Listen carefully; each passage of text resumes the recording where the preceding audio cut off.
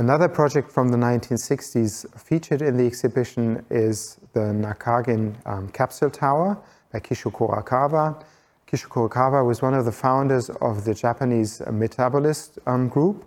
The Metabolists had also experienced the war and the terrible destructions during World War II in Japan.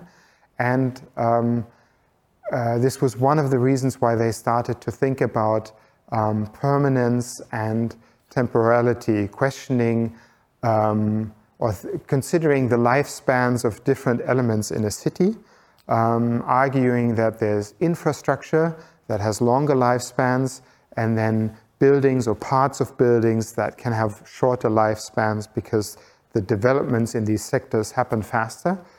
And taking these ideas into a building, Kisho Kurokawa created this tower, this capsule tower, with the idea that it had a main permanent service core and that the individual living capsules would be inserted, but could also be taken out again to be inserted elsewhere in other towers of this type.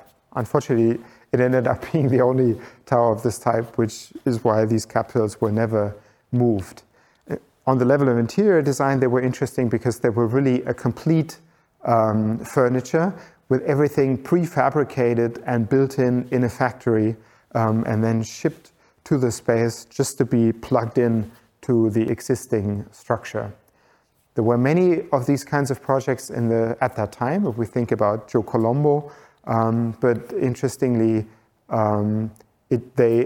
looking back in retrospect, they show that this is difficult because actually the technology and the technological appliances that we use in a home change faster than the architecture that surrounded them.